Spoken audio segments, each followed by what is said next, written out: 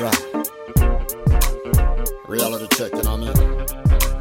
Street lights, innit? Hello, folks. This is your host, Tammy Tuckey, and you are now listening to the Tierra Talk Show. We bring you rare interviews with the makers of Disney Magic. Whether they be singers, actors, Imagineers, animators, they have all made their mark on the Disney name. Be sure to check out the show notes, other episodes, contests, our social media pages from Facebook to Twitter, and more on our official website at www.thetierratalkshow.com. All guest opinions are theirs and theirs alone and do not represent the opinions of the Tierra Talk Show or the host. The Tierra Talk Show is not associated with the Disney Company. Thank you for tuning into this week's episode. And from all of us here at the Tierra Talk Show, have a hoop-de-doo day. Gotta big up all my peoples who be working on the future, though they know they gotta struggle. Keeping it real. To all my homies working on the 9 to 5 and doing right to keep themselves up out of trouble.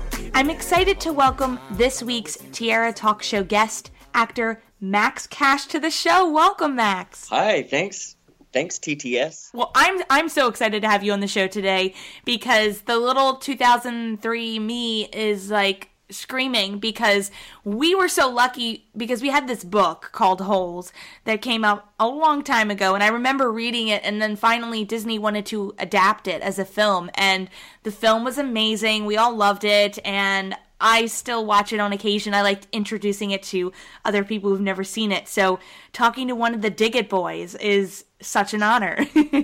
Yeah, thanks. Thank you. You know, it's interesting. That film has, sort of stood the test of time, I guess, in the sense that that book is still required reading in 8th grade. So it seems like every year, people will read the book and then they have the movie for reference. So it seems like the movie, hasn't just gone by the wayside. People are continuously reacquainted with it because the book is required to read in 8th grade. So it's been interesting to see how long it has survived the film.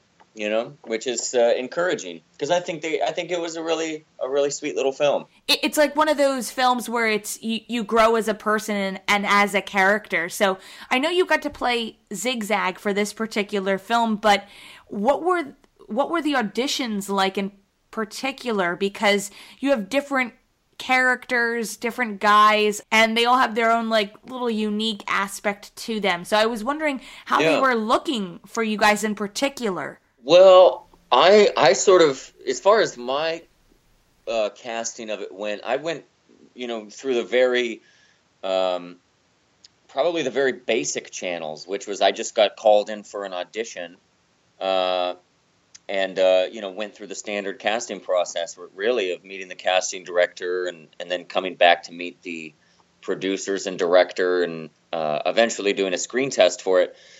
But some of the other guys in the film were cast very unorthodoxly. They had scouted a lot of high schools for some of the characters, particularly Magnet and Armpit. They went down to a lot of high schools in South Central Los Angeles, which is a very urbanized part of the city, and kind of looked for a lot of real characters. I guess they had some problems, finding people with a sort of edge to them through the standard casting process. So the guy that played Armpit and Magnet, they were cast right out of their high school. They did auditions, I guess, in their gym. So they kind of had a very roundabout way of getting cast. We were, as you said, we were having quite a bit of fun.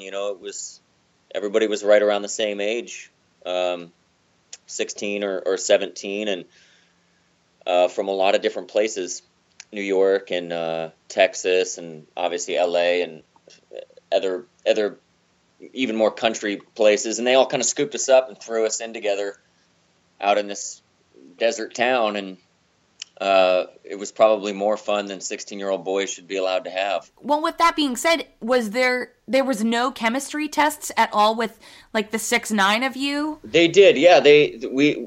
When they had kind of gone through the second to last casting process, which was meeting the director and the producers,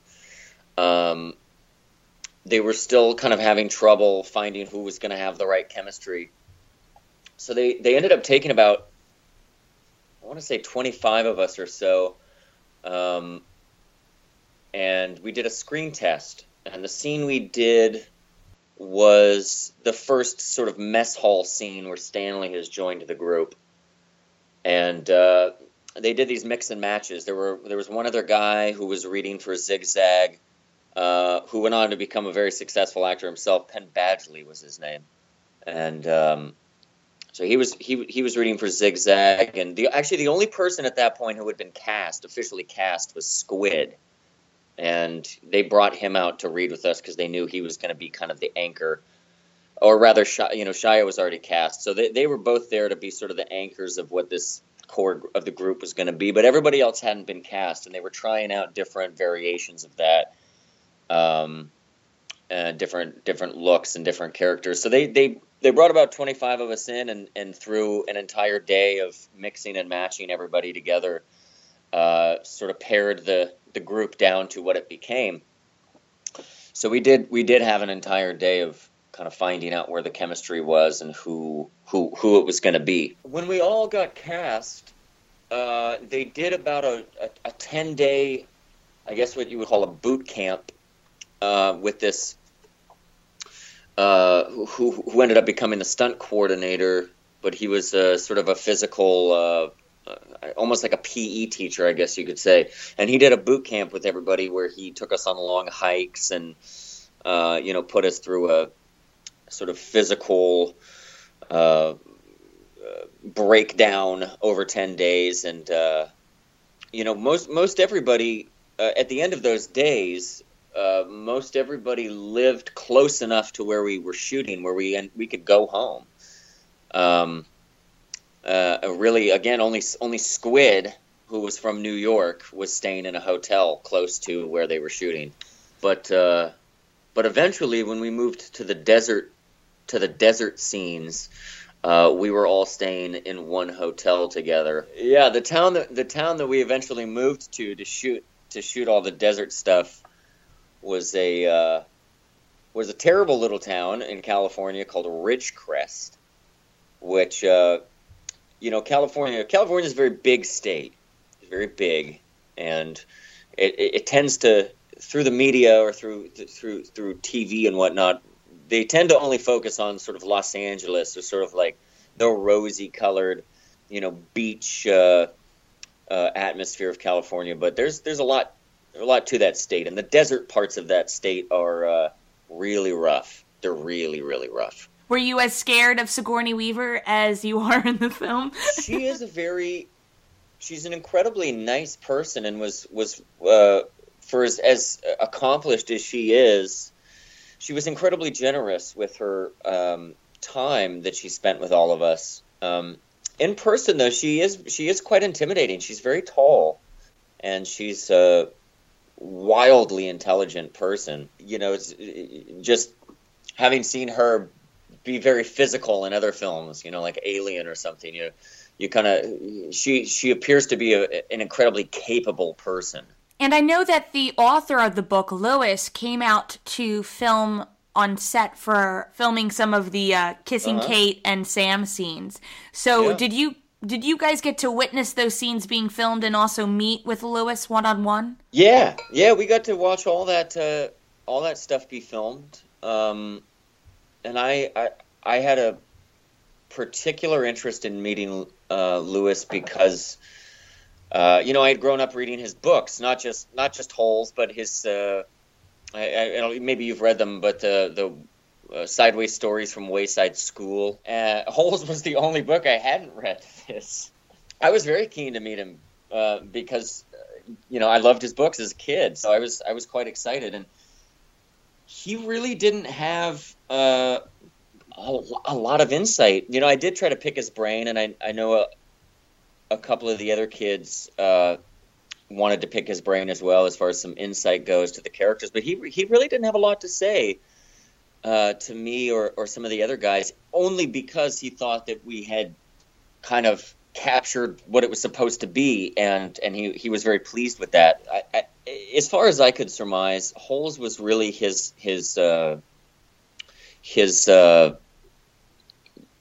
passion piece. That to him was sort of his big book that I think was more mature for him. And I love getting to know some of the characters who are on the Dig set. So in specifics, if somebody asked you to describe who Zigzag is, how would you describe him and his backstory? I imagine he probably grew up somewhere around Muskogee, Oklahoma. His dad probably was an air conditioner repairman. Probably wasn't around a lot for old Zigzag. Zigzag probably raised himself. Probably feral. I would say he was feral. Probably some abandonment issues there. Maybe highly intelligent. But didn't know where to direct that intelligence. In any sort of positive way. So it just kind of went into other areas of survival. But one of the things I did ask Cleo when he came on the show, Cleo Thomas, aka Zero, I was just fangirling about it. I just said the song that played on Radio Disney incessantly. It just played and played and played on Radio Disney all the time, and I loved it, and I still love listening to it. And everybody knows what it is when you are the voice that begins the song. So what's the story behind that? I've always had a very keen interest in the songs of the native folk songs to America, and where they or where their origins might be, or how they sort of shifted and morphed into what they are now. And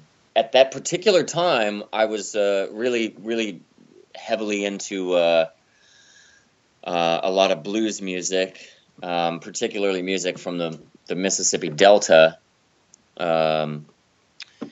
And part of the history of that blues music from that area was what are called field hollers and work songs. And these would have been songs that were sung while people were picking cotton in the fields, or maybe working on a chain gang, or breaking rocks. As bass as that sounds, they were songs that just would have been sung to maybe pass the time or to create unity within a group, and often they expressed sort of melancholy or oppression, or maybe a dreaming of a long lost love. Basically anything to sort of keep the group unified. And so at that time I had a really keen interest in those songs, and I'd been listening to a lot of them. Particularly two groups. One is called the Fairfield Four, and then another group called the Five Blind Boys of Alabama. And they did a lot of field holler songs. And so I had the idea of obviously, since we're working out there in the hot sun, sort of in an oppressive sort of way, that was sort of my attempt at writing or recreating, I guess, what I imagined a work song to be. So that was my contribution to it, only because that was the music that I was interested in at the time. And it's so memorable. I hope you don't mind if I put you on the spot and ask if you can just sing it for the show. Oh, geez, man. Wow, it's been, I'll just sing the first part. It was, you got to go and dig those holes. Yeah. Oh, it's so good! Now I want to listen to it over and over again. It's just so good. So thank you.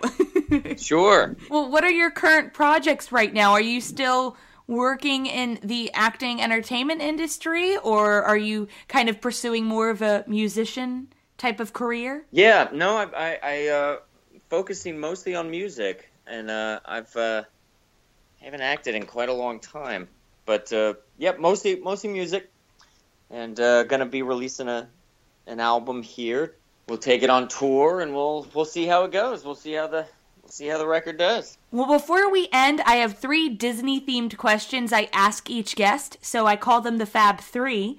So we'll start with the Donald one, which is, as a child, what Disney film was one of your favorites to see in the movie theater? I don't know. Oh, I mean, Pinocchio is my favorite Disney movie. So our goofy question, what Disney character do you think would be your best friend if you met them in person? Probably the cat from the Aristocats. And finally, our Mickey question, if I asked you to name any Disney song at this very moment, what immediately comes to mind?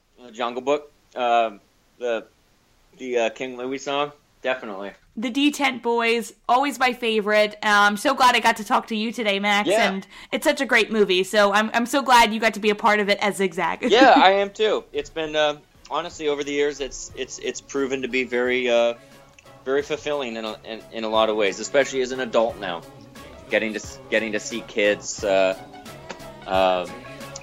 be fans of it, and really a fulfilling thing. So I was happy to be there at the time.